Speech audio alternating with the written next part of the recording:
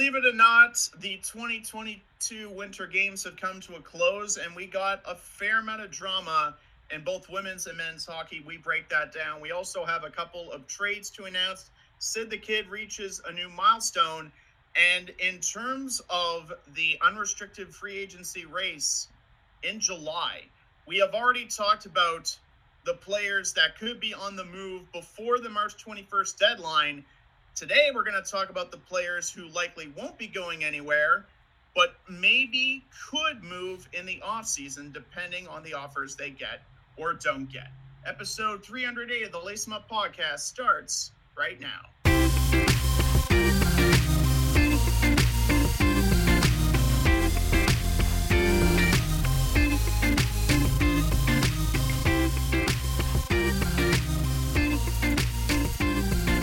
And now, it's time to lace 'em up.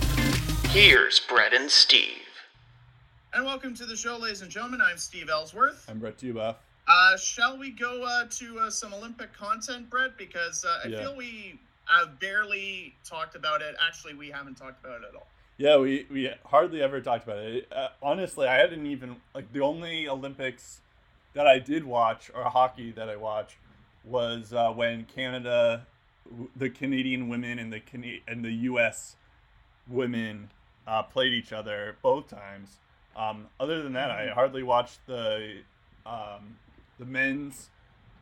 Honestly, I thought the U.S. was going to, I was looking forward to watching the U.S. men's a little bit, but then I didn't realize that they were playing, and then a lot of it had to do with they usually play in 11 p.m. and I didn't realize when they played. I was looking forward to watching Maddie Beniers and Drew Comesso, but they ended up losing to Slovakia in the semifinals. And then Canada also lost in the semifinal and the quarterfinals as well.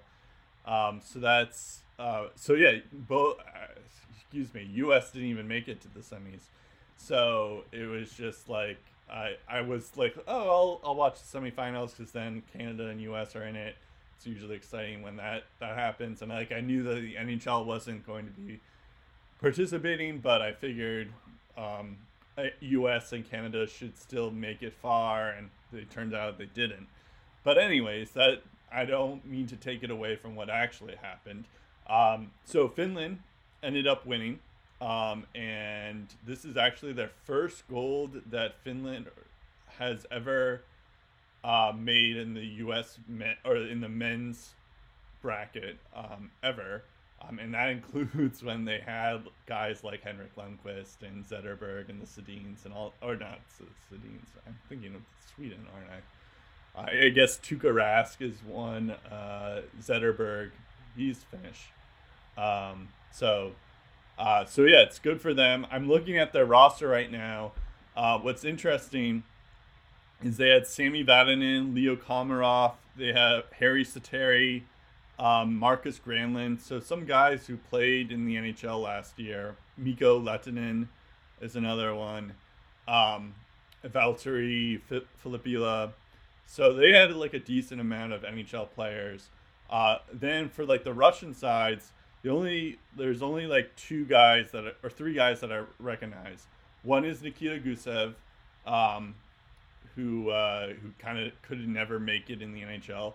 Vadim Shipachyov, who was the guy that Vegas got in their inaugural year and then never actually turned out to work out for them.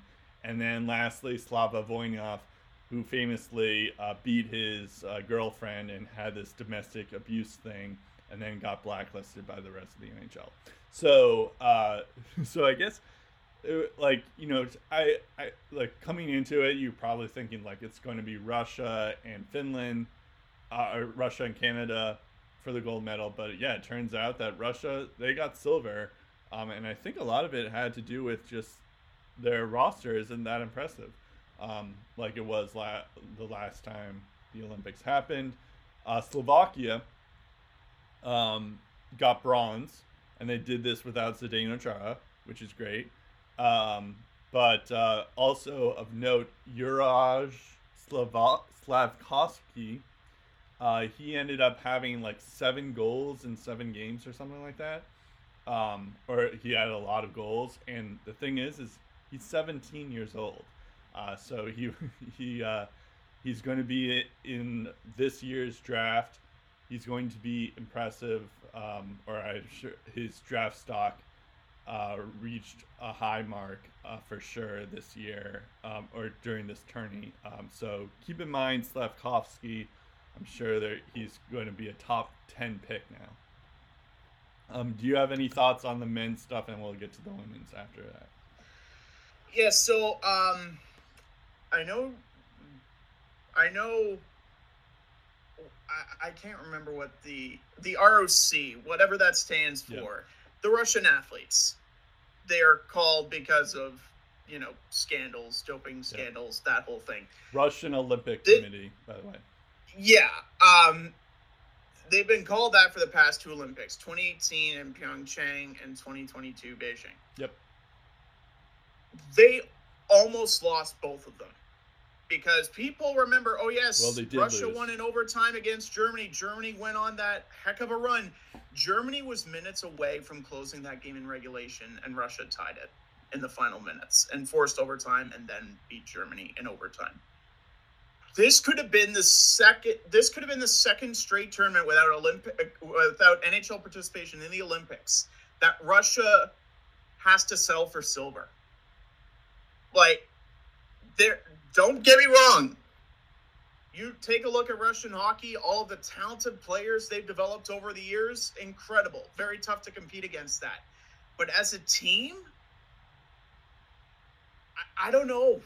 Yep. I don't know what it is with Russia, but just in those clutch knockout round stages in the Olympics, no matter what talent they have at their disposal, that gold medal has eluded them more times than it should have. And yes, I know Finland worked hard and they deserved it, but I thought that was Russia's game to lose. But full kudos to Finland, they deserved it. Yeah, and kudos to Slovakia for getting a bronze medal. By the way, Slovakia was trailing in the final minute to USA and went into extra time and won. Yep. This is the first time, I think since 2006, that Canada and the USA were not in the semis. It was an all-Euro semi. There was Slovakia, Sweden, Finland, and Russia. Yeah. That was the final four. That's crazy. And then on the women's side, it was all U.S. and Canada. Shocker, as right? we all knew it would be. Yeah, of course. Those games were intense, but it turns out Canada ended up winning. It was like 3-2 was the final score. U.S.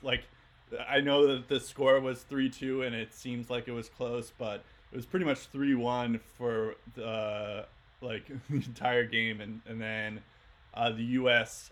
scored with 13 seconds left in the game. Yeah. So it that score doesn't really do it justice. But what was noteworthy was the goaltender for the U.S. We later find out that she had a torn UCL. Torn MCL. MCL, right. Good point. Yeah, I think it was as of January 14th. Yeah. Wasn't even sure she'd make it to Beijing. Didn't really get a full practice in until a few days after she got there. And in the medal rounds felt, for the most part, shaky. And now a silver medalist. So, she's 30 years old, by the way, so it could have been the argument that maybe 4 years from now she's not sure where her career is at, and this could be her last chance to get a gold medal. I totally get that. That could have factored into her play, but Brett, you can continue because I know exactly what your stance is on this. Yeah, because this goes back to how I hate when players play injured. The latest installment of Brett's rants. my biggest hockey players shouldn't play injured. Well, okay, so for the yes, I agree with you on this because this is why it's Olympic, my pet peeve Olympic edition, basically. But yes, I get what you're saying that she's 30 years old. She this was probably her last chance that she's going to get on this title and stuff. However, there's 2 things that I want to mention. One, she already played in the tournament already. So and I think that if, like, let's say the backup played, she she would have still gotten that gold medal, had they played. So or had they won that game. And of course, I don't want to make any excuses, because like, who knows what would have happened if she didn't play and all that stuff. It could have still been the same result. So I don't want to make it seem like that, like like I'm like griping it just because it's an American woman. But and then the second point, it's like, that's the coach's fault. Like, the coaches like knew that she had this surgery, or knew that she was going to be injured. It's like, why is it like they shouldn't allow her to play if they knew that she wasn't 100%. And it didn't even seem like she was like 90% or like 80%. She barely could. She admitted that she was deciding if she could even play in the first place. So that part just annoys me. It's just whatever. But like, I guess it's like, it's hard to have such a gripe when I consider the fact that you're probably right, that she felt like this is going to be her only chance to get a gold. So I get why she was doing that. But it is, I guess it shows just how much better the U.S. and Canada women's are in this women's tourney is, when there was like an injured goaltender the entire time and they still managed to get silver. how does that, like, that should be the bigger story, is the fact that Finland got the bronze in the Olympics this year, but there needs to be more representation, and I'm not honestly sure how to make it for, get other countries to be more interested in the women's hockey side of things. But it's been this way for the last couple of years, where it's either, if it's not Canada, it's U.S., and if it's not U.S., it's Canada. It usually comes down to those two for gold, pretty much. Yeah. And, that's my point. This is the sixth time ever in the 4 straight Olympics that gold medal matchup was Canada-USA. So it's I think maybe this is something, like a topic we can do in like the off season or something, but there needs to be a way for to promote women's hockey more. Like the NWHL, it seems like they every now and then you hear stories about how they might be bankrupt and stuff, and they're kind of in the midst, but not really. So it's so I feel like that's the start of how do you promote women's hockey, but I think this is a different podcast and into a separate tangent. But yeah, no, it's definitely exciting stuff. And congrats to Canada, congrats to Finland. But yeah, anyways, I don't want to go. I'll get off my soapbox here. and if you want to talk about unbelievable performances, and this is why it's Canada-US round robin and Canada-US gold medal were the main draws for this. I don't know what the draw was for all the other games that were played in this tournament. And, across the year, I'm not really sure how much play women's hockey really gets in terms of national attendance. And it should get a lot more because of this game. So Brianne Jenner finishes the tournament with 11 goals. That's a record for most goals in a single tournament, right? Mm-hmm. Sarah Nurse, a member of the Darnell Nurse clan. There's Darnell Nurse. There's Kia Nurse, who's a Canadian female basketball player, and shocker, very good. And also Sarah Nurse. She had the most points and the most assists in a single tournament in history. And also, Marie-Philippe Poulin is kind of a god. Yep. She is the only hockey player, female or male, to score in 4 Olympic gold medal games.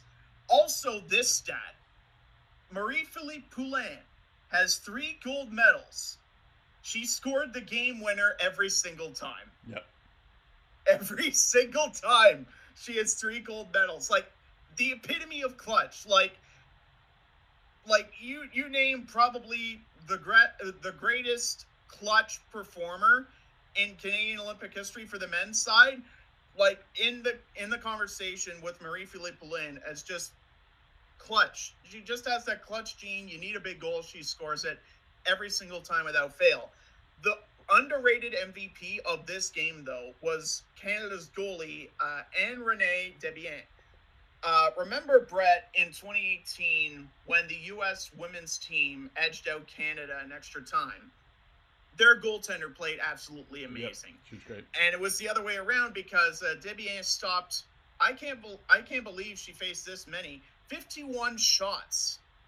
I know the U.S. had several chances on the power play, and she was a brick wall throughout most of that, but I took a gander at the final shot total. I'm just like, really? 51 saves that entire game. Just absolutely incredible. Yeah. Well, yeah, it was the thing that in terms of the actual players, it's kind of funny when you look at, like, I was just looking at the Olympic standings. I see that Nurse, you mentioned, his sister is in the league. Amanda Kessel, of course, that's Phil's sister. And I think there was another famous brother who has a famous sister. Oh, Brianne Jenner. I think that's Boone Jenner's sister. Oh, well, that's not who I was thinking of. I'll get to it, but was it Knight? Because I know I think there's someone named Jared Knight. But he never really played in the NHL. No, I don't think Hillary Knight is related to. I thought you were going to say Hillary Knight is related to Spencer Knight. No, Spooner. Spooner was the one I was thinking of. Natalie Spooner. Yes. Yeah. Okay. Now you got me wondering if Hillary Knight is a famous sister as well. But no, not Spencer Knight. I think his name's Jared Knight. He played in the early 2010s for League OHL's London Knights, but I don't think they're not related. I don't think he really made it big in the NHL, though. According to Elite Prospects, they're not related. Okay. So that answers the so anyway, still, Hillary Knight is a very good hockey player. Yeah, she is a good. There's no doubt. There's no doubt about that either. Yes. But anyways, but I found out that Marie-Philippe Poulin went to Boston University, so that's kind of cool. Where I didn't even really think of the fact that, like, some of these women play college hockey as well, let alone a Canadian hockey player. It's kind of like the Louis LeBlanc vibe for whatever reason. People with the Montreal connections, you'd be surprised how many connections they have with Boston. Too. But yeah, I agree. I think Marie-Philippe Poulin, she's basically the women's version of Wayne Gretzky. She's incredible. Yeah. Definitely right up on that stage with Wickenheiser too. It also there have been a lot of women's hockey legends, and she's at worst she's up there in the conversation with the greatest, and at best she's the greatest women's hockey player ever. That's true. Wickenheiser is probably the women's version of Gretzky, but when I think of women's greats in women's hockey for Canada, Hayley Wickenheiser, Cassie Campbell-Pascal. And Marie-Philippe Poulin. Those would probably be the top three names that I think of. Yeah. Okay. Anyways, but yeah, congrats the Canadian women. Of course, I was sad about the U.S. losing that, but I can't say that it wasn't well deserved from the Canadian side. And once I heard that, like, Marie-Philippe Poulin played for Boston University, then I was just like, you know what? I'm not mad at Poulin. Of course, she does that. So yeah, I'm happy for Canada and all that stuff. All right. So next we have kind of a funny thing. So last episode we were talking about, like, what's Montreal gonna do for the deadline. We kind of talked about Tyler Toffoli, like maybe he was gonna get traded, but we weren't necessarily sure because he's on a somewhat a long-term contract. I think he has 2 years left, if I recall correctly. But anyways, about 15 minutes after we stop recording, Tyler Toffoli gets traded to the Calgary Flames. Which you can't write this stuff. Yeah. This is like we joke on the email. I don't think we've ever publicly mentioned this on the show or not, but we kind of have an inside joke that there's a podcast jinx where it's like as soon as we end up in our recording, something happens like right after. Might be the biggest time, or this might be the prime example of that happening, where it's just like no doubt, not even like the fact that we stopped recording, but we were talking about the Montreal Canadiens and what they were going to do. and both of us said, you know what, they should probably keep Toffoli. And they didn't. They didn't. They did not do that. So anyways, the trade is so the Flames just get Tyler Toffoli. That's on the Calgary side. Montreal gets Tyler Pitlick, Emil Heineman. Fun fact, he was also involved in the Sam Bennett trade a year ago. So that trade tree looks a bit better on Calgary's end. Yeah. So yeah, in a way, they ended up getting Sam Bennett for Tyler Toffoli in a weird way. In a weird way, yeah. Yeah. And then they get Montreal gets a 2022 first round pick, conditional. I'll get to that in a second. And 2023 fifth round pick and a 2024 fourth round pick that's also conditional. So these are the conditions here. If the pick, if that first round pick is in the top 10, Calgary has the option to transfer their 2023 first round pick so that they can move it so it's next year. And then if they elect to transfer the 2023 first round pick instead of the 2022 first round pick, Montreal will then also receive Calgary's 2024 fourth round pick, which is interesting. And then if Calgary's 2022 first round pick... sorry, I should, before you go any further, it's basically the same condition for that. Oh, is it? Yeah, it's the same condition. Yeah, I forgot to mention. Yeah, so that's basically the condition is top 10 pick, Calgary has the option to transfer the pick to 2023, and if they do that, Montreal then gets a fourth round pick in 2024 on top of that. I see.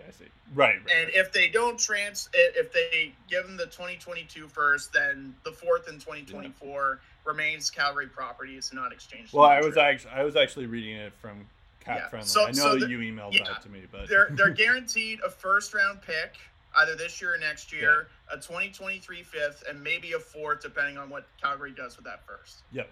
So Tyler Toffoli has 3 more years left on his contract currently, which is why we thought like maybe it would be hard to move, but I guess it wasn't. They ended up getting a lot for them. So I think I like it for Montreal's side of things.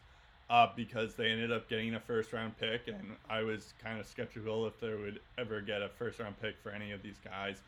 But, so I think, like, a big draw for Tyler Toffoli is, first off, he's reunited with Daryl Sutter. He was a part of that those 2 Kings Stanley Cup teams. And he was a part of that, like, that famous 70s line with Jeff Carter, Toffoli, and Richards, was it? No, it's not Richards.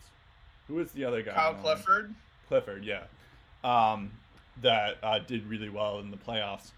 So it should be noted that LA's second championship was 2014, and that was Toffoli's second year. So in 2012, he wasn't around for that. But in 2014, I remember vividly, he helped set up the winning goal by Alex Martinez. Yeah, that's a good point. But I thought he did. Oh no, he didn't play. Maybe he was King's property like draft pick, but he was. It doesn't say that his stat line, at least according to No, you're right. It doesn't go that. No, that's a good point to clarify. Yeah. Definitely there for the second one. He did. He did play for the second one, but he played 10 games in the regular season the year. Yeah, his first year. Yeah. So good point. But anyways, he ends up getting 70 points in 89 games for Montreal in those 2 years. And then he plays for and then he's already played 3 games in Calgary. He has 1 goal already. What's interesting is, and we'll talk about Johnny Gaudreau in a second, but in terms of when you look at their cap friendly page now, and I mean, of course, because we're going to talk about Johnny Gaudreau in a second, but like they have Gaudreau, Kachuk, Mangiapane, and I think there was another big one. Shillington are all free agents this upcoming season. So I think like this was a move that because Toffoli has 3 more years left on his contract, they're going for it now because they know that there's no way that they're going to be able to sign Kachuk, Gaudreau, and Mangiapane as well as Shillington. There's no way that they're going to sign all those guys. So this is kind of like their last hurrah, and not to mention the fact that like Toffoli is a left winger, right winger. So it's like if Gaudreau or Kachuk leaves in some way, then Toffoli can be that replacement. So and he adds depth for their playoff run as well. So and he has a relationship with Daryl Sutter, so it could end up working out for them in the long run. It is funny though when I was reading those conditions, it's like it's like if Calgary somehow makes it to the top 10, then they transfer the picks over. It's like I don't think Calgary's even going to be close to being a top 10 pick at this point. I think they're still in the playoffs right now. So it seems like it was just like one of those things where in case this falls, like a Matt Duchene type of thing, but it doesn't appear that way. But yeah, no, I like this deal just because like I think it's just added depth, and it seems like even for the future, this is going to be a big win for them as well. Because of course you would rather have Johnny Gaudreau, but Tyler Toffoli is not that bad of a replacement if Gaudreau does leave. Yeah, I mean, you look at 2017-18, the last year the Kings made the playoffs. Toffoli had 24 goals, 47 points in 82 games, 251 shots, 6 power play goals, and 12 power play points. He averaged 16.07 per game that year. And this year, with 27 points in 4 games, he's averaging 17 minutes of ice time. So he can score with efficiency, despite what the shooting percentage says. It's been up and down the past couple of years. You're talking about a guy that's gone past 200 shots in a season 4 times in a 5-year span. He had a 17.7 shooting percentage, which is incredible last year. And when you consider, again, like I said last week, how bad the Habs are, his numbers this year aren't half bad. But it's the depth and also what this could mean for Gaudreau and Kachuk and Mangiapane that's really interesting to dissect here. And it's something that's going to continue into the offseason, because we all know that all 4 of those guys can put the puck in the back of the net. You look at the first line right now. The latest update on Daily Faceoff, February 16th was the last game. Last updated February 19th. So that was Saturday. Yep. It says Lindholm centering Gaudreau on the left side, Kachuk on the right side. Line 2, Mikael Backlund centering Mangiapane on the left and Blake Coleman on the right. Sean Monahan, third line, centering Dylan Dubé and Tyler Toffoli, left to right. And then Ruzicka centering Lucic on the left and Trevor Lewis on the right. Like, the top 3 lines right there, pretty solid stuff. You have Monahan as your third-line center, Toffoli as a third-line winger. There's a lot of potential to be one of the more underrated offenses and the more heavily stacked offenses in the Western Conference. And there have been some bright spots for Calgary to indicate this team might rely on goalies pitching shutouts at times, but they can score at will when they flip that on switch. So I'm interested to see what the dynamic is going to look like for next year. But for this year, I think this is the boost they need to potentially make a lengthy run in the playoffs. I don't know if it necessarily means Calgary's going to win the Stanley Cup, because they have a lot of competition that I think goes against them. But I think when push comes to shove, the Flames look better than they did before, and all they had to give up was maybe their third or fourth best prospect that they just got last year, a guy like Tyler Pitlick, who was a depth piece that was going to become a free agent at the end of this year anyway, and chances are he probably doesn't stay. They give up a first that's probably going to be at worst in the mid 10 to 20 range. And they don't even give up Connor Zary or Jacob Pelletier in the return. They still have those guys in the system.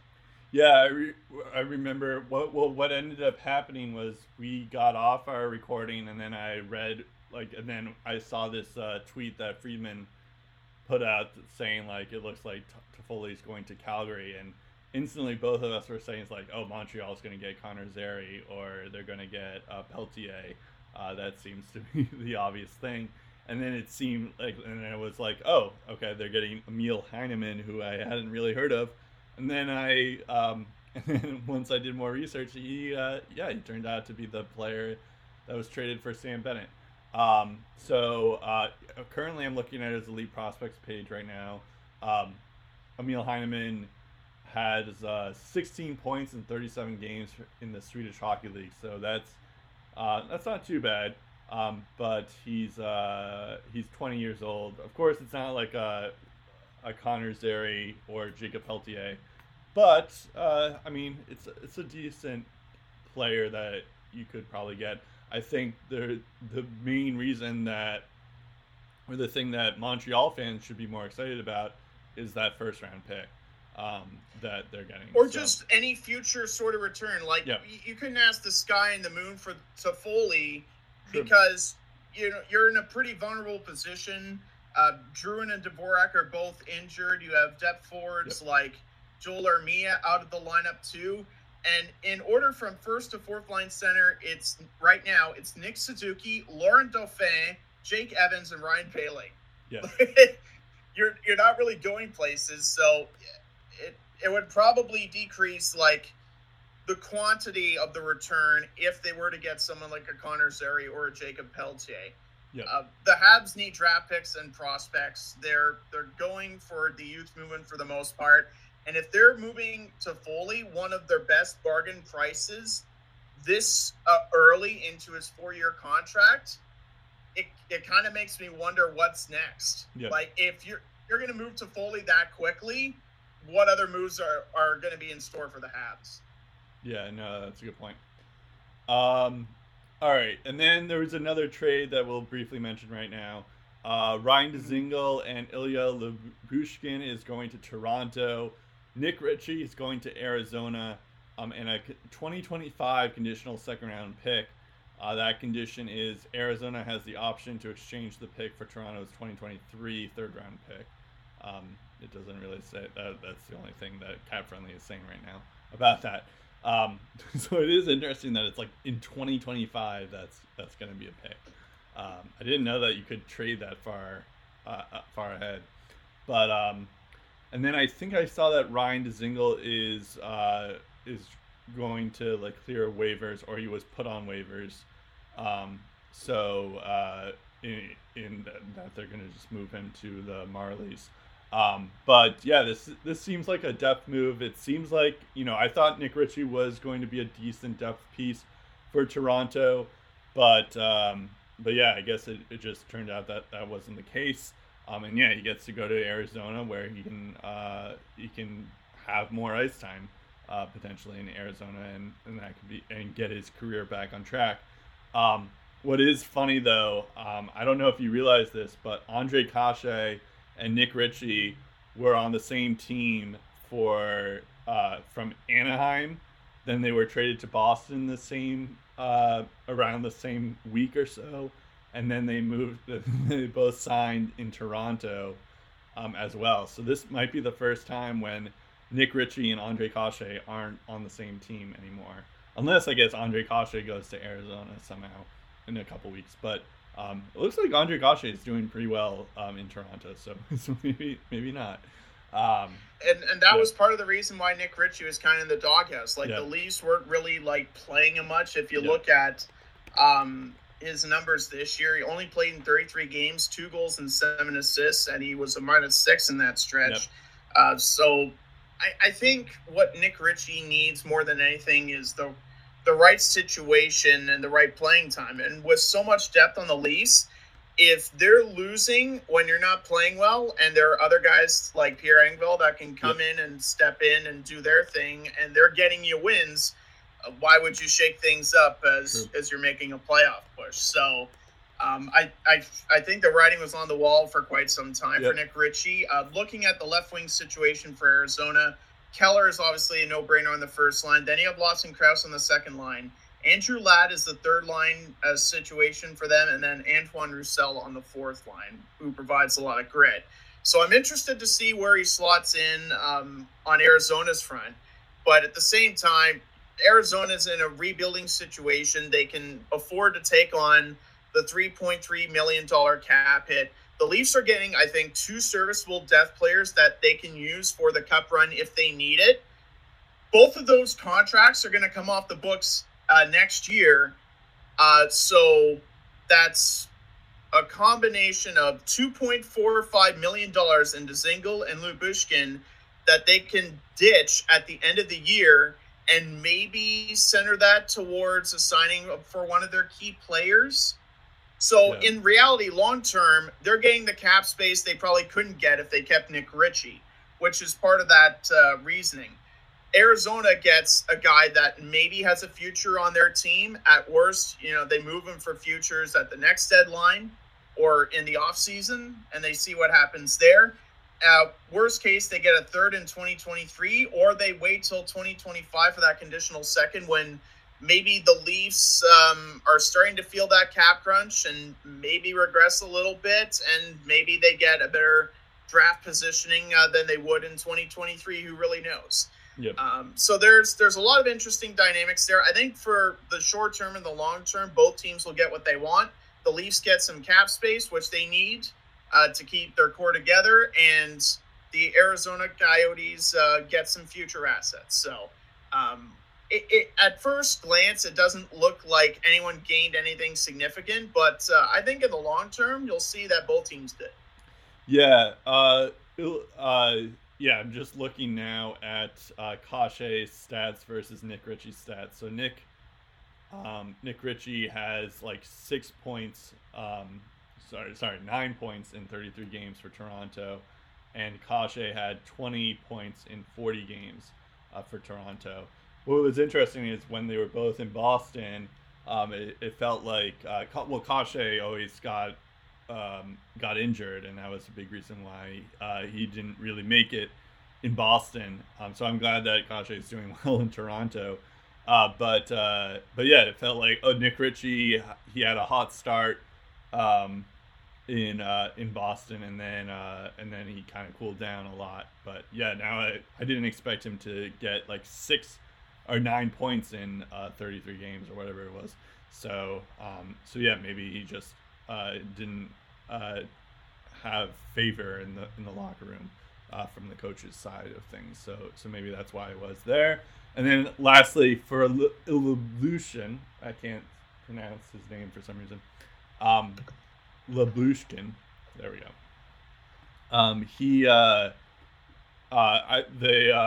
There's this guy I follow on Twitter, Jay Fresh, who like does advanced hockey statistics. And usually, like every time there's like a big trade or something like that, he shows their player cards and something. And he showed Lyubushkin's stats, and usually there's like a red line for defense. And like there's a chart where it's like at 100% for defense or something. And usually like the offense is like for like a shutdown defenseman like Lyubushkin, it's usually like shutdown defensemen are usually at like 10% or something, but Lyubushkin's offense percentage is at 0%, which is just really funny. It's just like there's no offensive potential for Lyubushkin, but yeah, apparently he's good at defense, so that's why he's still in the league. But it's very funny that he can also rack up the hits. I remember that he's an underrated hit machine as well, and can block the odd shot when you need him to.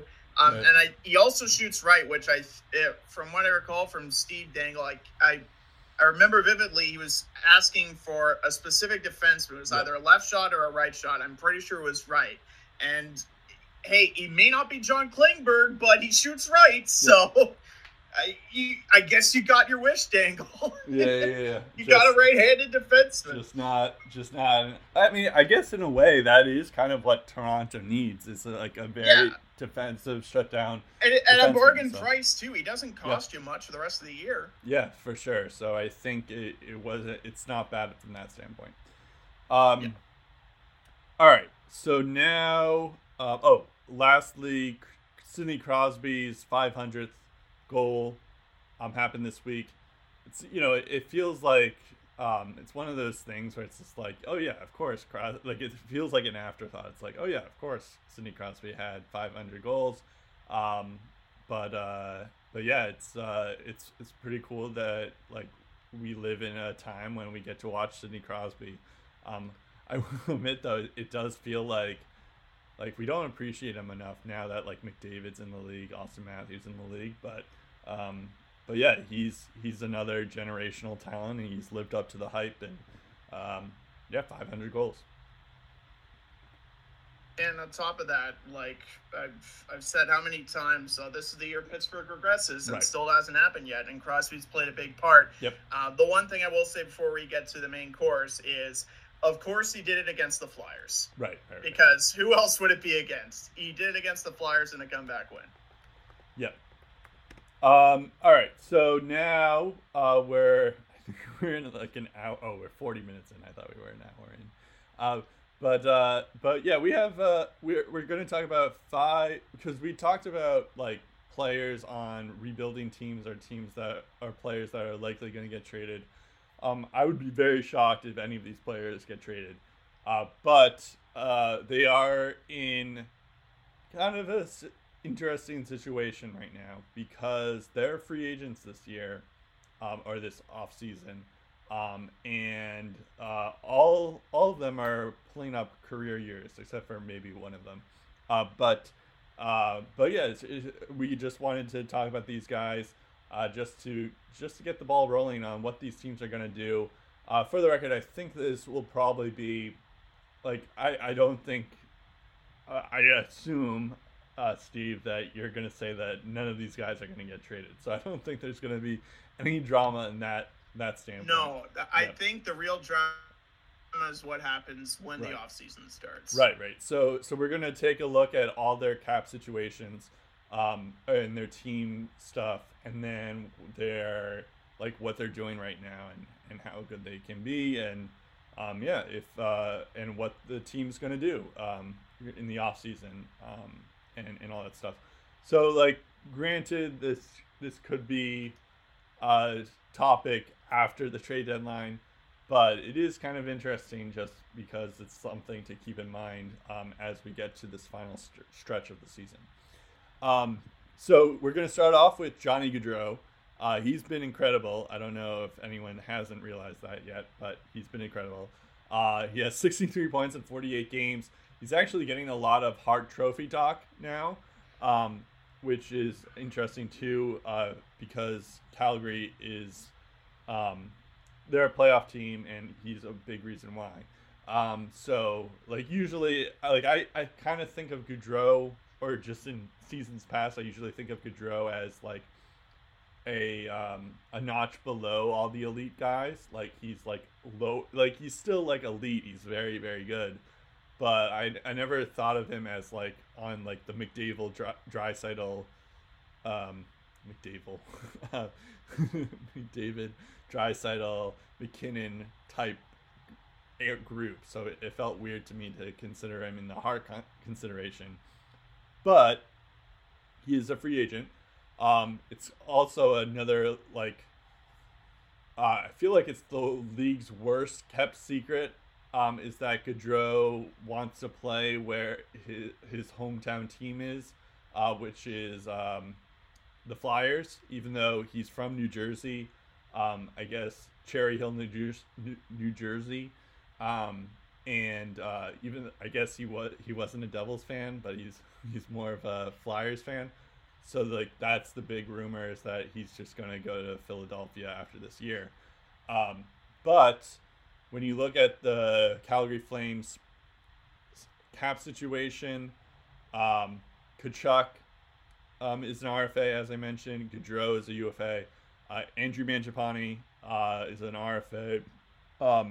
Brett Ritchie, Adam Ruzicka, I think that's how you pronounce his last name.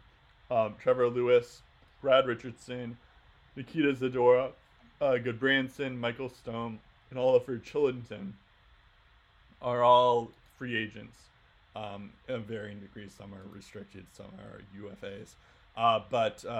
So that's a lot of players, and they're kind of right at the tip of that cap hit, especially with this move that they made for Tyler Toffoli. So that does, like, because of the Tyler Toffoli trade, I do wonder if this means that Calgary is anticipating that Johnny Gaudreau is going to be leaving this year, and they're just trying to stockpile it up because they want to compete for this season entirely, and they just get an added depth piece, and then eventually Toffoli will replace Johnny Gaudreau in the top six. Of course, I would rather have Gaudreau than Toffoli, but if you're going to, but Toffoli's not that bad either. If you're going to have a replacement either.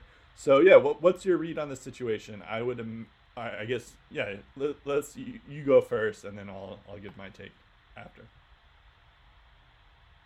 Yeah, so it's interesting because when you look at the situation in Calgary the past couple of years, the question was, what's wrong with Johnny Gaudreau? 58 points in 70 games, decent in 2019-20, but minus 10. Calgary not really in the most ideal position, and on the outside looking in the playoffs, not exactly a heavyweight, and they didn't last too long in the first round against Dallas. They had some flaws that got exposed, and the Stars knocked them out in 6 games. 48 points in 56 games seems like a bit of an underwhelming year. That's still a 70-point pace, a better point per 82 game pace than the previous year. And his shooting percentage was 17%. So he only took 112 shots, but scored 19 goals. I don't know how much the Canadian division had to do with this, but he averaged .325 on the power play per game. And his ice time was 18.25, a bit down from the previous year. There was also some chatter with Daryl Sutter and, whether or not Johnny Gaudreau would really fit into his system. And in some areas, such as the power play, Johnny Gaudreau has sacrificed a little bit. His power play time on ice average went from 325 down to 256, yet his average time on ice in all situations went up by 10 seconds from 18.25 to 18.35. All of a sudden, his shooting percentage is down to 12.2%, but that's because he's taken 164 shots in 48 games, a much better shots per game pace than last year. He has 20 goals already in those 48 games, on pace for 108 points, near the top of the leaderboard in scoring with 63 points in those 48 games. I think some of it might have to do with the line combinations, because he's on the same line right now with Elias Lindholm and Matthew Tkachuk, and Lindholm is one of the more underrated two-way centers in the game. Yeah, he's good. So it could have just been the chemistry with Monahan and Gaudreau maybe lacking a little bit, and now you put him with Lindholm and Tkachuk, and he's starting to light it up again. It's really tough to read what Calgary is going to do this offseason, how things are going to go with Monahan and Tkachuk and Mangiapane, and that alone is going to tell me a lot, because they have a lot of flexibility on the wings. Blake Coleman can play on both the left side and the right side. So can Andrew Mangiapane. So can Tyler Toffoli. So can Matthew Tkachuk if they choose to keep him. Dylan Dubé has a bit of experience on both. Right now, Gaudreau, Mangiapane, Dubé, and Lucic are your options on the left side. But again, on the right side, it can be interchangeable. You can put Tkachuk on the left side. As I mentioned, Coleman and Toffoli, same thing. So there's a lot of different ways Calgary can go with this. the bad news for Calgary is that Gaudreau is having a career year at the worst possible time for a team that is trying to keep within the salary cap, which Calgary, that might put Calgary in a tough spot. The fact that he's having a career year, probably has every single right to ask for the top dollar, the best offer possible, and Calgary just can't seem to match it. The rumor that's been circling around that Gaudreau and Philly would be a good fit, I don't necessarily think Gaudreau to Philadelphia is the best fit. However, given the rhetoric that I've heard from Philly media and the rhetoric that we talked about a couple weeks ago when we were talking about the Flyers and their struggles, we were told that GM Chuck Fletcher has a blank check to fix things in Philly. Yep. And you can be sure if they really want Johnny Gaudreau on their team and they really think he can fix their woes, they will do everything they can, and they will hand out as much cash as it possibly takes to sign this guy. Because you look at Philly's situation on the wings, in particular on the left side, Oscar Lindblom, I love Oscar Lindblom. He's on the first line. I'm not really sure he's a first-line player. Yep. James Van Riemsdyk was a top-6 player, not playing like it now, and that contract is not looking pretty. And then you have Max Willman as the third-line option and Isaac Ratcliffe as the fourth-line option. Out of the massive injuries that Philly is dealing with, the primary left winger that catches my attention is Joel Farabee. And while Farabee has a lot of potential, he's not Johnny Gaudreau.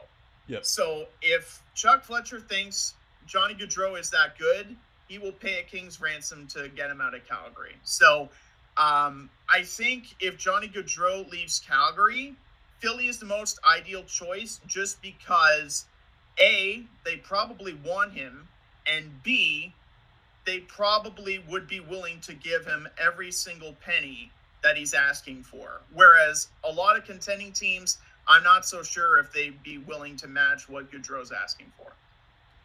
And it all depends on what Johnny Gaudreau wants. Of course, yeah. I think, like, ultimately, because, like, there has been that rumor swirling, I feel like there is, like, this isn't, like, it's not, like, just this season that we've been wondering, these rumors have started. Like, they happened when Johnny Gaudreau was in the league, like, first started to break into the league. So I think there is some like sense of like, okay, Gaudreau really wants to be on the Flyers. The thing is what's interesting is, so I was just looking at the Flyers cap friendly page. They have $14 million in cap space next year.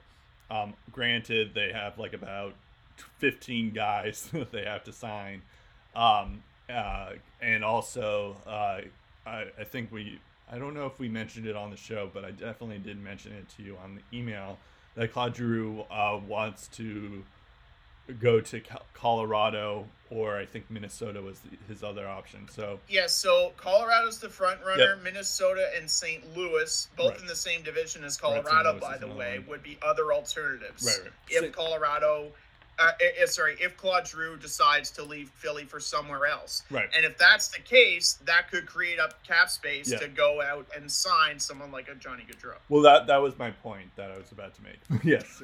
Thank you. I have a knack for doing that. I apologize. But we just think the same. Well, I thought you were just going to mention the fact that, like, also St. Louis, and then I was just like, damn it, you had to make my point.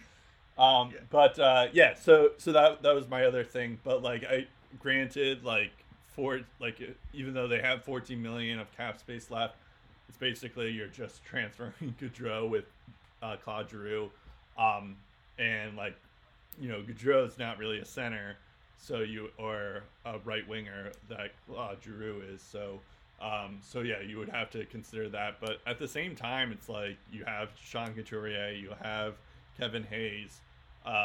They could make it work, and Johnny Gaudreau would instantly be the best winger that Philadelphia has.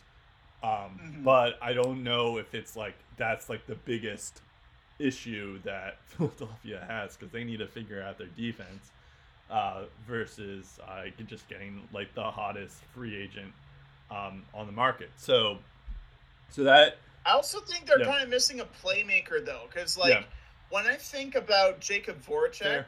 when they decide to move him to Columbus, Yep. I was thinking, that guy doesn't score too many goals, and I guess he scores an underrated Right. amount of goals, but he's no more for racking up the assists. True. And that's Johnny Gaudreau, too, except he's younger than Voracek. Yeah, that's a good point. I mean, Cam Atkinson has been pretty good for Philly as well. But yeah, no, that is a good point too. Just from they did let go of Jacob Voracek over the offseason, and Gaudreau would help with managing that for sure. But yeah, I guess I kind of agree with you that I don't know if Philly is the right team for him. However, I do think that there is something to those rumors that Gaudreau does want to play for his hometown team or the team that he grew up rooting for. If I was in Johnny Gaudreau's shoes and I had a choice of what team I would want to go to, I would choose the Bruins, even though I know that they suck at that moment, or even if they suck. At the same time, though, So, if you're Johnny Gaudreau and you really want to win a Stanley Cup, why would you lead the Pacific Division? True. Because that's literally the best chance that you have to get in the playoffs every single year. But if Philly, you go to the Metro Division, you're going into an absolute dogfight. That's fair, but I think if there is also a possibility that Johnny Gaudreau wants to get paid. So if Philly can afford it, then yeah, I don't see an issue with that. But I think I do side with you that I think maybe Philly's not the right fit, but I don't think he's going to stay in Calgary after this year. So that's probably what's going to happen. Especially after that Tyler Toffoli news, and they kept on they drafted Jacob Peltier, who's a left winger, and they have Matthew Tkachuk, who's a left winger, although he plays right wing now. So yeah, they definitely are loaded on the left wing side. It almost felt like they're in preparation for Johnny Gaudreau to be leaving. So it feels like a very Captain Obvious thing to say, but it feels like one of Gaudreau, Mangiapane, and Tkachuk won't be back after this season. Yeah. Call it a gut feeling. Yeah. And this is more of we know we're going to have to make a move, so we're getting Toffoli on a friendly term for the next 2 years. Right. So that when we say goodbye to one of these pieces, it's not going to hurt as much. But you know what actually kind of sucks, though? I mean, I know that the Flames are leading the Pacific Division right now, and Gaudreau is doing amazing. But they, because they know that Gaudreau is probably gone, they could make, a fortune out. They could make so much. They could have, the biggest return for him if they traded him before the trade deadline. But I know that's not what they're going to do for obvious reasons, and they shouldn't.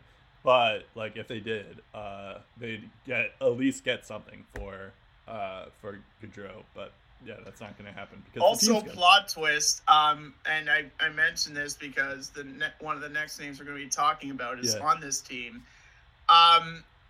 Plot twist, what if Gaudreau goes to the Penguins instead?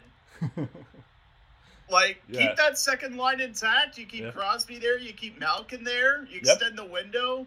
The only con is that you've betrayed the team that you've cheered for your entire life. So yeah, that's again, a good point. I don't really know if that's going to work. Well, that's a good transition because that's the next team we're going to talk about. So Brian Rust and Evgeny Malkin are both free agents this year. Those are the two guys. So it's like a 2-for-1 that we're going to talk about right now. So yeah, both Brian Rust and Evgeny Malkin are free agents right now, actually that would be wild if it's Brian Rust for Johnny Gaudreau somehow. Anyways, Brian Rust has I remember we were talking about this a couple weeks ago of I was just reading all these lists of Penguin stats here. And then I went to Brian Rust, and I was shocked that he was over a point per game player. He's still an over a point per game player. And then you look at his cap hit right now. Yeah. And exactly. So, anyways, he's still over a point per game player, 39 points in 30 games. And yeah, his cap hit is very, very nice, 3.5 million. He's 29 years old, so he's a little bit older than Johnny Gaudreau is. So maybe they don't do a 1-for-1 type trade for him, but they do. So that's one of the guys that we're going to be talking about. The other one is Evgeny Malkin, who just came back from injury. Sometime in January was his first time he came back. But since he's been back, he has 17 points in 16 games. So that's pretty nice, or expected, of Evgeny Malkin. Of course, Evgeny Malkin is much older than Sidney Crosby, or he is older than Sidney Crosby, but he's older than Brian Rust as well. He's 35 years old, but he's making $9.5 million as well. So yeah, even if the Penguins were sucking, that would be something that they'd have to figure out in order to trade him, but they're probably not going to trade him. The thing that's interesting about the Penguins and Evgeny Malkin, let's start with him first, and then we'll go to Brian Rust after. So the thing that's interesting about Malkin is that he has a no movement clause. He's 35 years old. For like over a decade and a half, basically, it's been Crosby and Malkin on the Penguins. And so it would just, like, of all the guys that we're talking about, this would be the strangest one if they were to leave their team. Just because, like I associate the Penguins with Evgeny Malkin so much. Yeah, so it would just be weird to see him on another team. However, the Penguins, they have, Malkin and Rust are UFAs. They also have Zach Aston Reese, Evan Rodriguez, who is also having a breakout year, who's also an interesting free agent this coming season because he's doing pretty well. Brian Boyle, Dominic Simone, and Chris Letang are UFAs as well. And then in terms of RFAs, other UFAs, Casey DeSmith and Louis Domingue.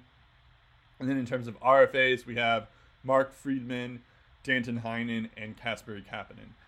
So they do have some a couple of pieces there, notably Kapanen and Chris Letang as well. Although I would assume Letang may be gone as well.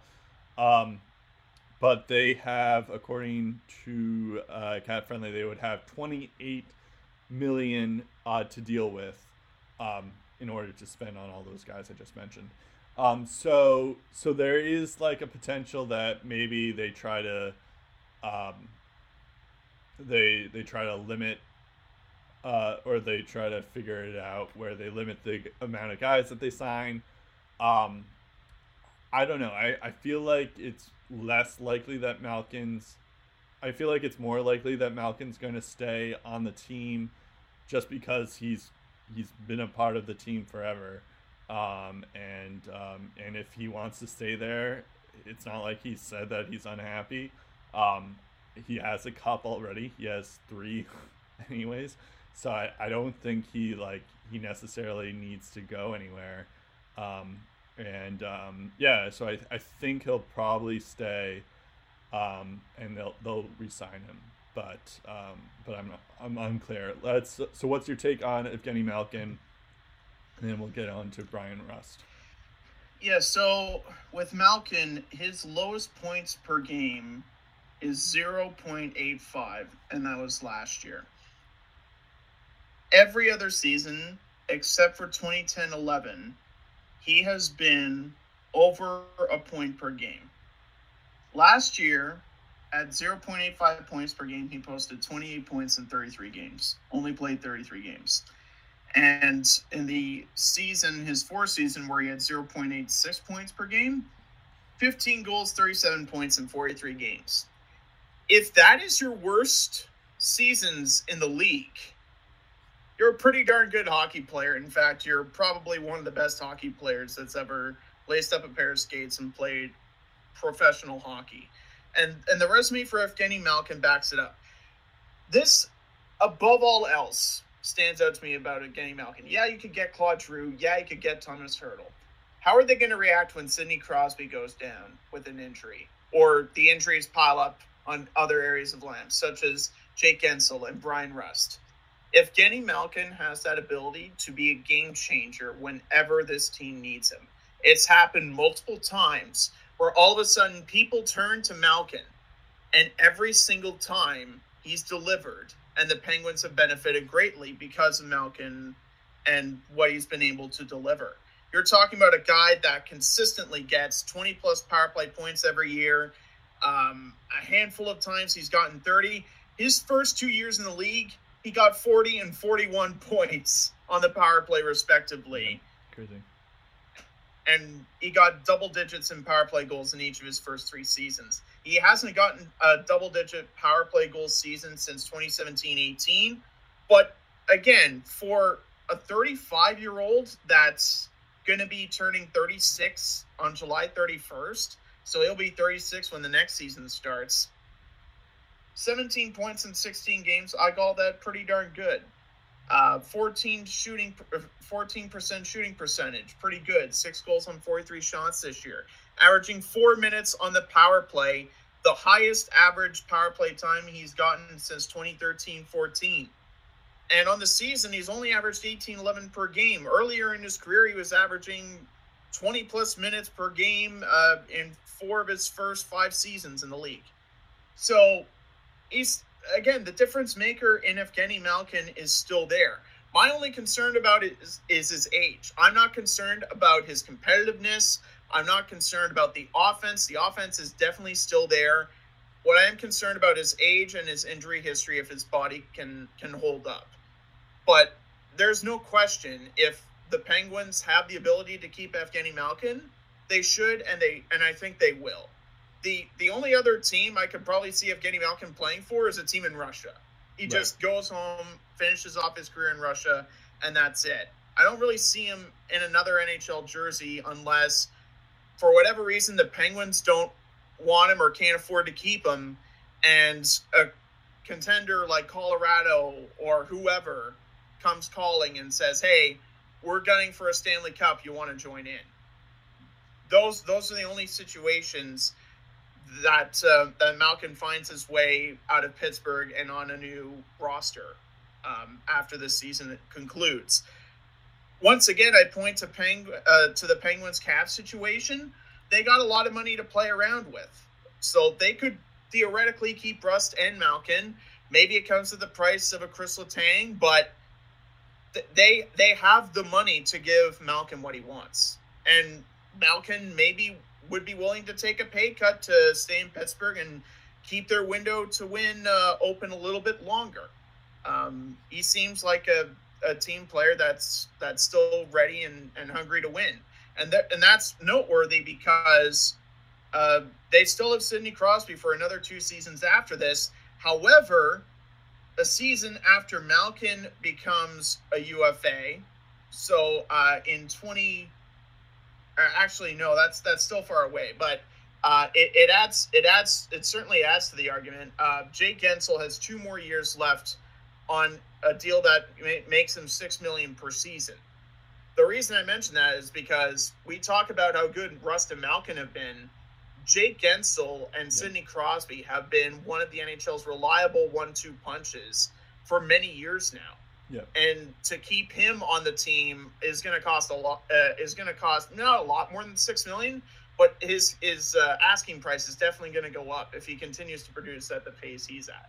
Well, Jake Gensel, they have 3 more years to worry about that, and two after this year, yeah. Right. But it's just more of the long range game too. True. Is what I'm thinking. If they do what they did, if they do what the Caps did with Ovechkin, and they gave him a 5-year deal. It's just you know, there are other guys that you're going to have to pay, and Tristan Jarry down the road too. Yeah, that's a fair point. Yeah, that's a fair point. I do wonder, though, you might be right, though. I feel like Malkin either stays with the Penguins or he goes to the KHL. Like, he just wouldn't go to another team. But I don't know, maybe he does decide to go to another team, but it does seem like their cap situation could get murky once you bring up Crosby and Gensel. You do have a point there. So now we're going to talk about Malkin's teammate, Brian Rust. He, as I mentioned, he has 37 points in 29 games. And this is by far his best year, although last year he was pretty good too, but not as good as he was this year. He had 42 points in 56 games last year, and then the previous year he did have over a point per game season. It was just 56 points in 55 games, so just like 1 point over. Whereas like this time it's about like 8 points over. So yeah, this is pretty good for him. Obviously, he's 29 years old, and if this is his breakout year, it's kind of interesting because like I guess those like late bloomers like that do happen before, but like Joe Pavelski, Brad Marchand are two big famous examples of that. But I don't know if that's what's happening with Brian Rust. Like he has always been this good. I guess it wouldn't shock me if he is this good next season, wherever that is. But it feels like we're watching his peak season right now. And I do wonder if the Penguins are going to buy into it or not. I think with the fact that they have Malkin as a free agent, they have Letang as a free agent, I think that's what it's really going to depend on. Like, just the Penguins have to figure out, just like the Flames, there's no way that Tkachuk, Gaudreau, and Mangiapane are going to be all signed. It's the same here with the Penguins. There's no way Malkin, Rust, and Letang are all going to be signed. I think Brian Rust might be the odd man out in that situation. So here's why I think Brian Rust could stay with the Penguins is the options on the open market in terms of right wingers. And it does say in Cap Friendly that Brian Rust has experience on the left side. But at the moment, he is currently on the right wing side on line one with Crosby and Gensel. He also has chemistry with Evgeny Malkin. And that's the key point, is if you keep Brian Rust, now that Evgeny Malkin's not there, what's his point production going to be like? Evgeny Malkin definitely has a chemistry with Brian Rust, but I wouldn't put past Evgeny Malkin to establish chemistry with someone else and still play high-quality hockey for another couple of years.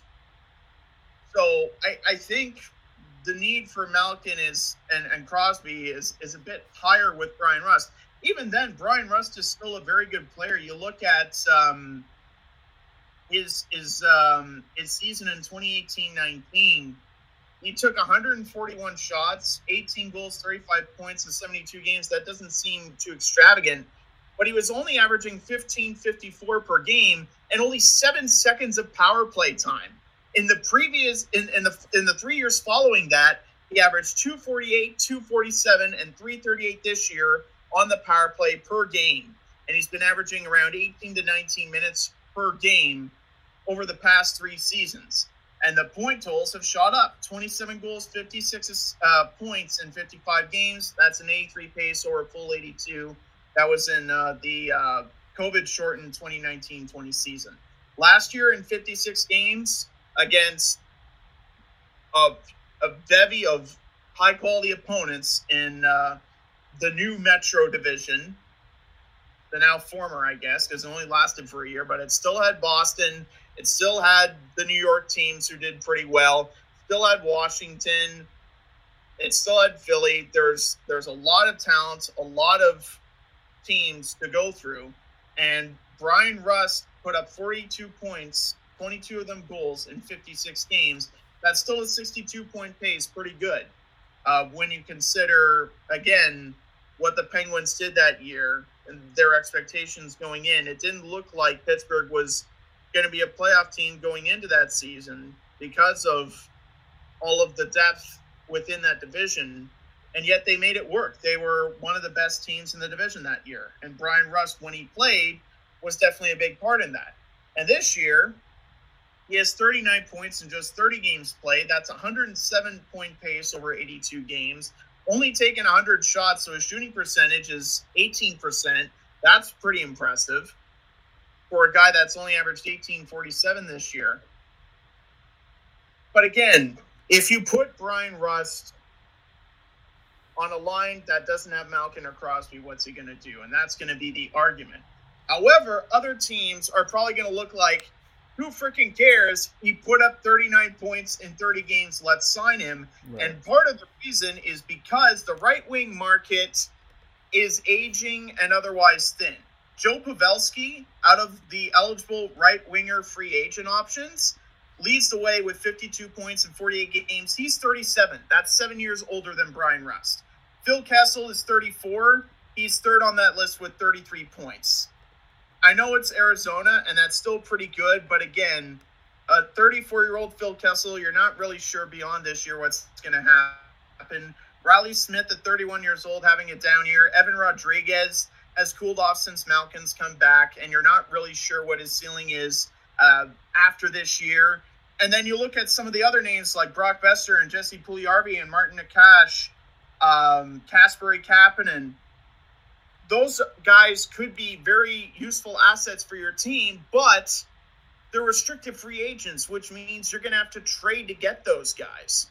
So if you're the Pittsburgh Penguins and you're just like, well, we can't really afford to keep Brian Rust because the competition's going to be asking for too much money, that's going to be an interesting dynamic, because the options for Pittsburgh to really fill that void left by Brian Rust, it's not going to be easy to fill. And that plays into Brian Rust's back pocket. It's like, yes, Malkin and Crosby could have success with another right winger, but at the same time, I'm going to get a lot of offers from other teams, and there's probably going to be a bit of pressure to keep me in Pittsburgh because of the options that are out there and the slim pickings there are in terms of guys that can still play but are around the same age. Yeah, I think I see what you mean. I feel like there will be a team that will go crazy and overspend for Brian Rust. It's bound to happen. But it's a 50-50 split, honestly. You could flip a coin. I agree with whatever it says. Yeah.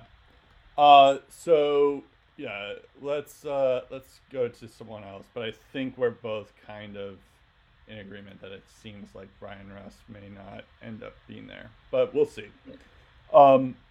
Okay, so now we're going to Jack Campbell. He's actually an interesting story, because if we were talking about this if we were doing this show or this topic in December, we would be saying oh, the Leafs have finally found their goaltender that they've been looking for. It looks like he's going to be the guy. However, the last couple of games, he hasn't been that good, Jack Campbell. And I was just going to pull up his stats here, because I believe they are noteworthy. But before I do, or while I bring that up, I can mention his current cap situation. He's currently making $1.6 million. He's a free agent this coming off season. And then we have Lyubushkin, who they just made that trade for, Timothy Liljegren, who's also a free agent. You have Jason Spezza, Ryan Dzingel, and Ilya Mikheyev as UFAs. You have Andre Cachet and Pierre Engvall as RFAs. So it's not too bad. Maybe you do sign Andre Cachet, but he's an RFA, so you'll probably get a team-friendly deal. So this is something where Jack Campbell will probably be, they have room. It's not like something where it's like Jack Campbell will probably be a priority for the Leafs this offseason in terms of who they get signed of those guys I just mentioned. But of course, the Leafs have a crazy cap situation because they have a lot tied to Matthews, Marner, Nylander, and Tavares. So they only have $8 million to work with in this offseason, which isn't a lot. So I guess the question really comes down to is how much is Jack Campbell going to make on the open market versus what he's currently doing right now. Right now, so he has a .922 save percentage and a 2.41 GAA.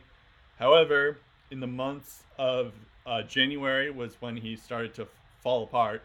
He had an .880 save percentage and a 3.57 GAA in 8 games. He also had, and then in February, it doesn't appear that bad, but like at least it's better, but it's a .914 save percentage and a 2.81 GAA in February.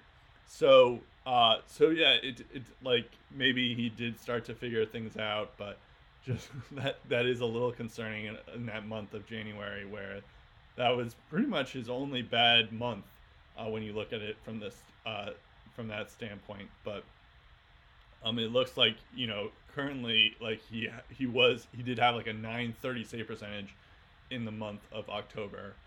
So that, you know, just to keep that in mind, he is kind of falling apart. And it does seem like Toronto is relying more on Peter Mrazek than they are on Jack Campbell, which I guess makes sense because maybe if you want to rest Jack Campbell and make sure he's ready for the playoffs, maybe you do that, or maybe there's an injury that we don't know about. So I think of these guys that we're going to talk about, I think he's more likely to be a part of the team, but because of Toronto's cap situation, I'm not sure if they can make it work, because they're going to have to maybe trade Nylander or Tavares maybe, or figure out some way to make it work so that they can add Jack Campbell. They also have more. I'm seeing here that I forgot that they extended Morgan Riley as well, so they have to deal with his contract as well now. Yeah, so I do wonder if Jack Campbell's going to be like, you know what, I'm going to go elsewhere because he deserves more than what they can give them. So that would be the only time where I'm like wondering if maybe there is a potential where Jack Campbell just isn't on the team, just due to what he feels like he's worth. It's tough to really get a read on Jack Campbell because of the slow start. And yet the past 2 to 3 years, he's been sensational for the Maple Leafs, and just a very solid locker room guy, and a guy that loves being a Toronto Maple Leaf, that wants to be there. The teammates love him. Yes, they have leaned on Peter Mrazek, but has he been necessarily better than Jack Campbell? I wouldn't say so either. And they're paying Mrazek more than Jack Campbell right now. Like, they gave him a 3-year deal worth $3+ million, and the guy making less than $2 million prior to Mrazek playing, because Mrazek was hurt for most of it. The Leafs leaned heavily on Jack Campbell, and he was playing some unbelievable hockey. He was the rock for their defense, and that's something I think they can't really risk losing. And part of the reason why this benefits Jack Campbell is because, yes, the Leafs want to keep him, but guess what? A lot of teams want to take away Jack Campbell from Toronto, because if you look at the goalie market similar to the right wing, it's not really that great. There were a lot of goaltenders available on the open market last year. This year, Jack Campbell is second among that group in wins with 23. The guy who's ahead of him is Darcy Kemper, and I think in terms of an all-around season, Campbell has played better than Kemper. Kemper definitely has a better defense around him, and there's definitely been moments where Kemper has looked the role, but there have been times where the Leafs have, again, leaned heavily on Campbell and he's delivered, Whereas Colorado just has the offense to run and gun all the time, and that's gotten them out of some sticky situations. Kemper's made the big saves when he's had to, but there have been also a couple of games where I'm just like, I don't really feel confident about the Avs goaltending right now. And the guy that could fix that, Marc-Andre Fleury, is 37. We know that there are only a few situations where maybe he'd be able to play another year, but he wants to be with his family. He's got a couple of Stanley Cups already. He's got nothing else to prove, so he could just retire at the end of this year. So beyond that, you have Mikko Koskinen, which 33 years old, 901 save percentage, GAA over 3. Doesn't matter the offense there. That's not really good. Ville Husso, who's 27. Great numbers, yes, but this is the closest thing to starter Ville Husso that we've seen in his career. Braden Holtby, who's 32, 912 save percentage, but 9-10-0 record in Dallas. And given the years that he's had in Vancouver and his later years in Washington, I'm not really sure if he's that number one goalie you can trust. Same with Martin Jones, who's 32 years old. Korpisalo, who's 28, not really sure if you can really trust him as a starter. Maybe the Leafs roll the dice with Korpisalo and Mrazek if they can't keep Jack Campbell because they're on a tight budget. Who really knows?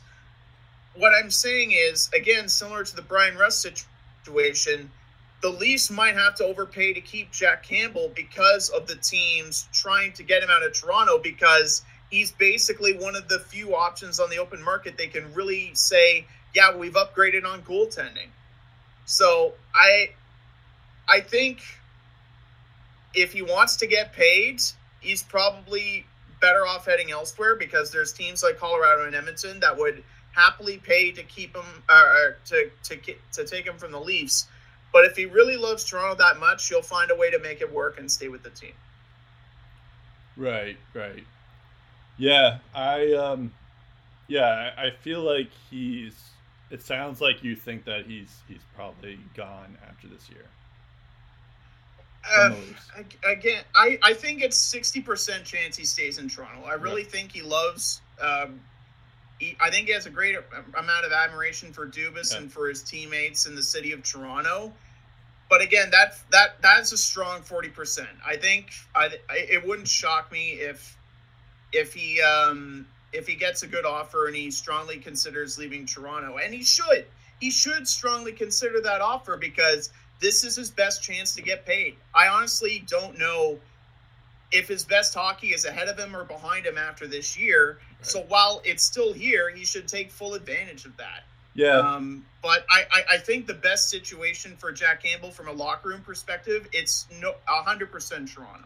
Yeah, it is funny when you put it that way, because it's like Toronto finally has been looking for that goaltender. I mean, they did have Freddie Anderson, but like it seemed like Jack Campbell was outplayed him last year. Part of that was because Freddie Anderson was injured, but even when Anderson was healthy, Jack Campbell had outplayed him. So yeah, there is that things where like they finally get their goaltender, and luckily Mrazek's been decent for them too. So it's not like that big of a loss if Jack Campbell were to leave. But yeah, at the same time, it's just like, wait, what? Like maybe they can make it work because he was so good at the start of the year. But yeah, you do bring up a point. Maybe Colorado tries to get him, but I think a lot of it will just depend on. I think for the most part, a lot of it will depend on what the playoffs is like. If the Leafs go far with Jack Campbell, and they don't win the cup, then I think they might stick it with Jack Campbell.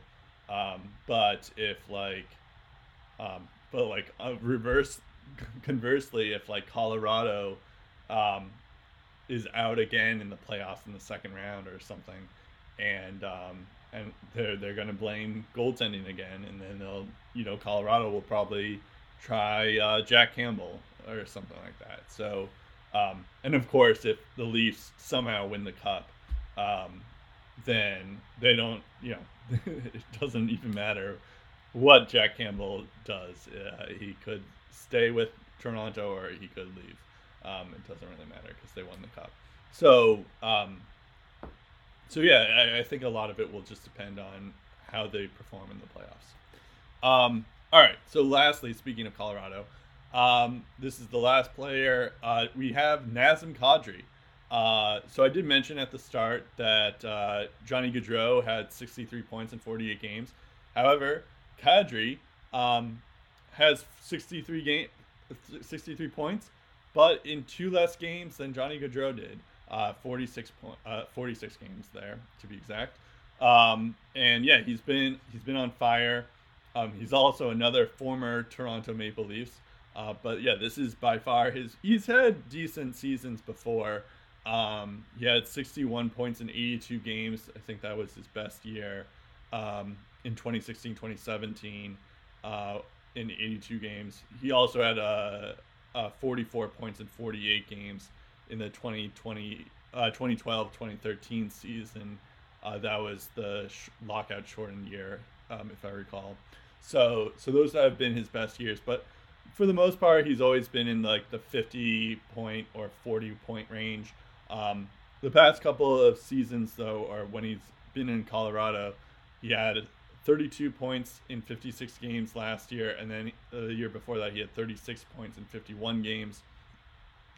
But yeah, so now he's already doubled that score, and he's played less games. So yeah, he's been phenomenal. There was a part early on in the year when we thought Nathan McKinnon was injured and Cale Makar was also injured, and there was some concern. But then all of a sudden, Kadri just took it to another gear, and he's now doing really, really well. 63 points in 46 games. I am going to throw the same amount of caution with him that I did with Brian Rust, purely because, yes, we know that Kadri has this potential to be consistent, but at the same time, it's this is by far his best year, and I wonder how, I don't know how sustainable that is, especially since he's 31 years old. I'm sure if it's the Avalanche, they'll probably, if they spend a fortune on him, that could work, but maybe it's, I don't know how it's going to work if it's another team. I'm sure there's going to be a team that's going to spend a lot of money on Kadri, and I'm not sure if that's going to be worth it. But yeah, in terms of the Avalanche's cap situation, they have Kadri as UFA. They also have Burakovsky, Nichushkin, Darren Helm, Ryan Murray, Curtis McDermott, Jack Johnson, and Kemper and Francouz as UFAs. So really, in terms of RFAs, they have Nicholas Aube-Kubel, who's been decent for them, if I recall. In terms of free agents that they have to worry about, Kadri, obviously, Burakovsky, and their 2 goaltenders in Kemper and Francouz. So that would be a concern from them, that standpoint.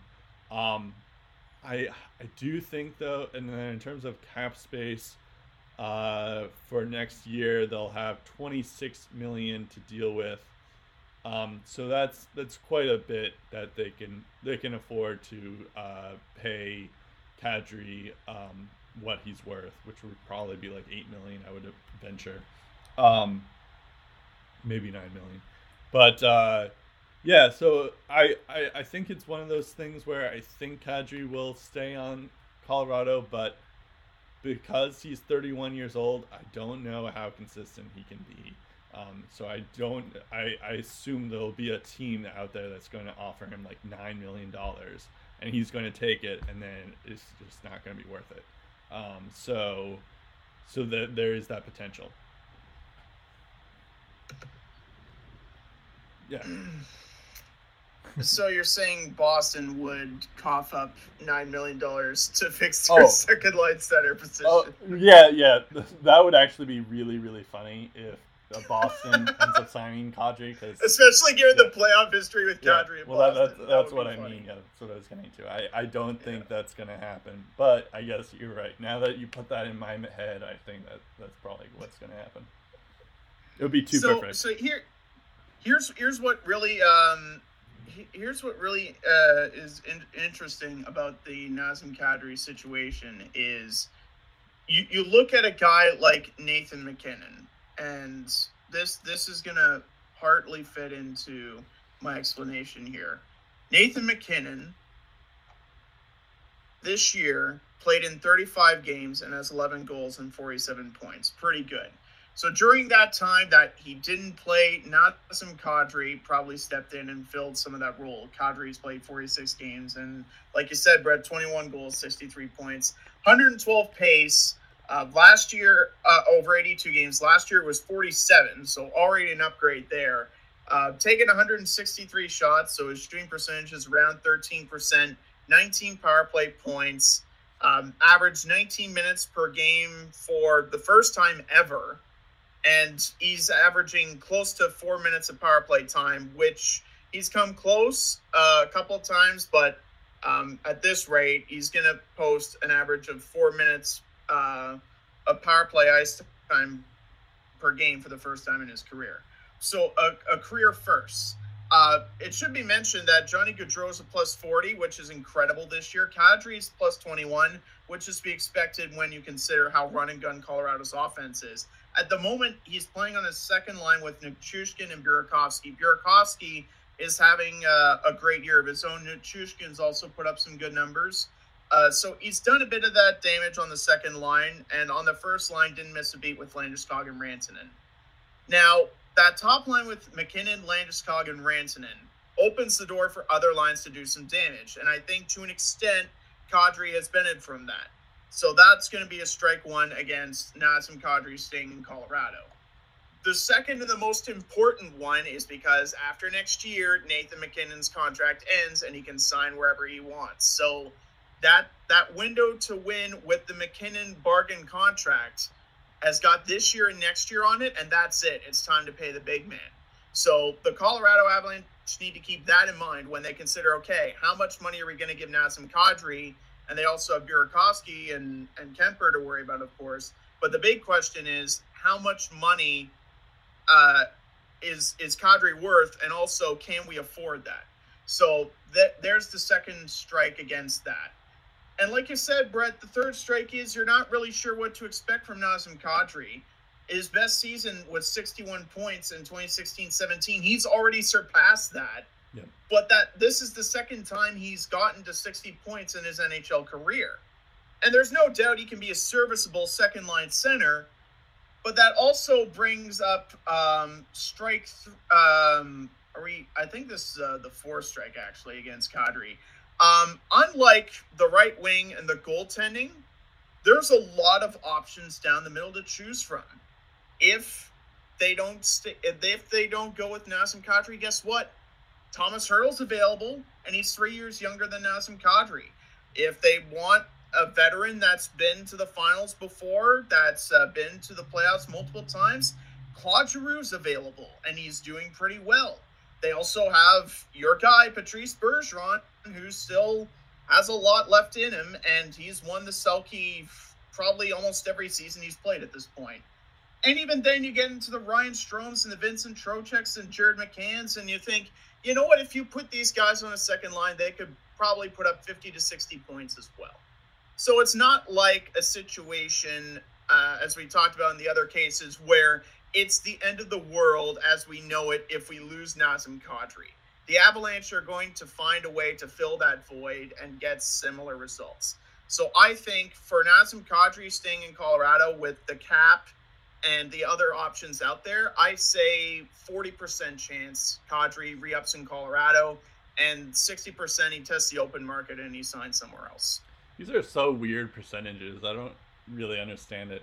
Because it sounds like for Jack Campbell, it seemed like you were 50-50, but you said 60-40. Yeah. Then you gave like 4 different reasons, and then you're just like, oh, I guess he's like a 40%. Yeah, I guess that's. Well, it's just that if you want to win, there might be no other better. There may be no other chance that's better than Colorado right now for Nazem Kadri to rack up the points and continue to get chances to win. I think the final nail in the coffin is going to be playoff performance. Right. And I say that because there have been 3 times in the playoffs in Nazem Kadri's career where he's not been there when he should have been, and it's cost his team greatly. Yeah, the playoffs are going to be a big statement for him. Well, when you mentioned the fact that Kadri going to Boston, I wasn't even thinking about that because I'm kind of biased because he 2 of the dumb things that he did in the playoffs were against my Bruins. So so and they hurt Toronto both times. So like, no matter what happens, if he stays in Colorado or goes, there's and I know the Bruins need center help, but I would like.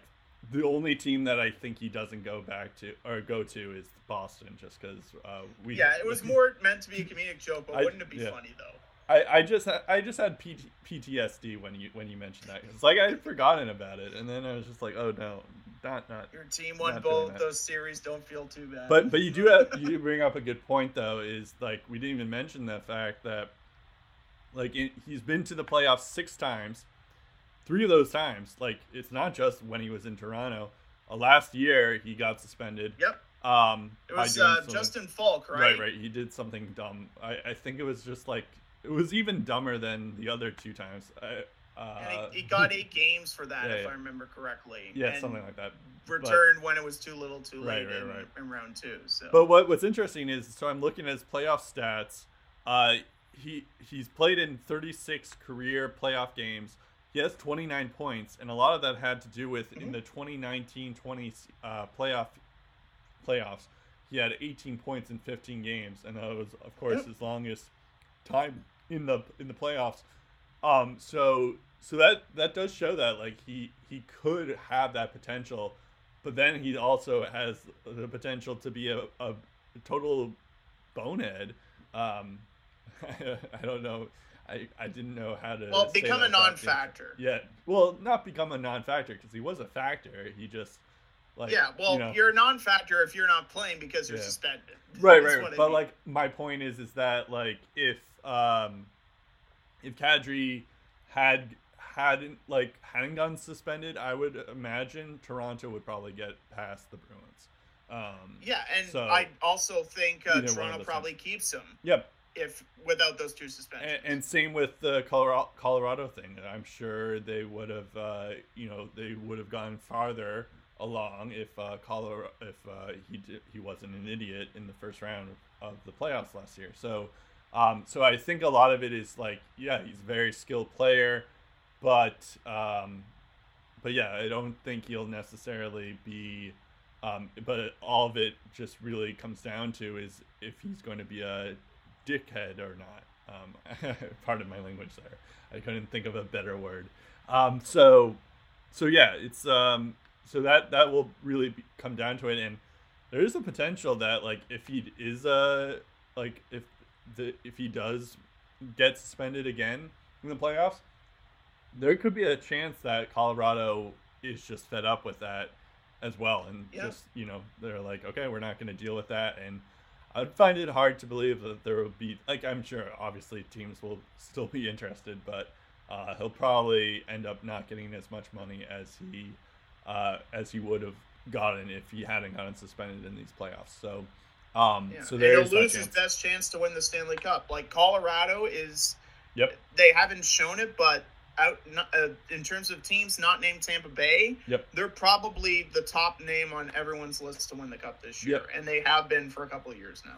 And like, I'd like to say that like, oh, he's not going to do that, but I'm saying the same thing. Like I said the same thing about Brad Marchand. I'm saying the same thing about like Brad Marchand, who's been suspended for 12 times, and I thought he was over it, but apparently he's not. So he's just one of those guys who's just like, he's always going to be a threat to get suspended, and maybe that's just going to be a thing where that's going to be a deal breaker for Colorado, and who knows if that will be or not. All right. So we talked about all the guys here. That was fun. Anyways, you can follow us on Twitter at Lace Up Podcast. You can check us out at or Facebook at Lace Them Up. You can also subscribe to us on iTunes, Spotify, wherever else you get your podcasts, SoundCloud. That's about it. I'm Brett Duboff. I'm Steve Ellsworth. We'll talk again in episode 309 of the Lace 'em Up Podcast.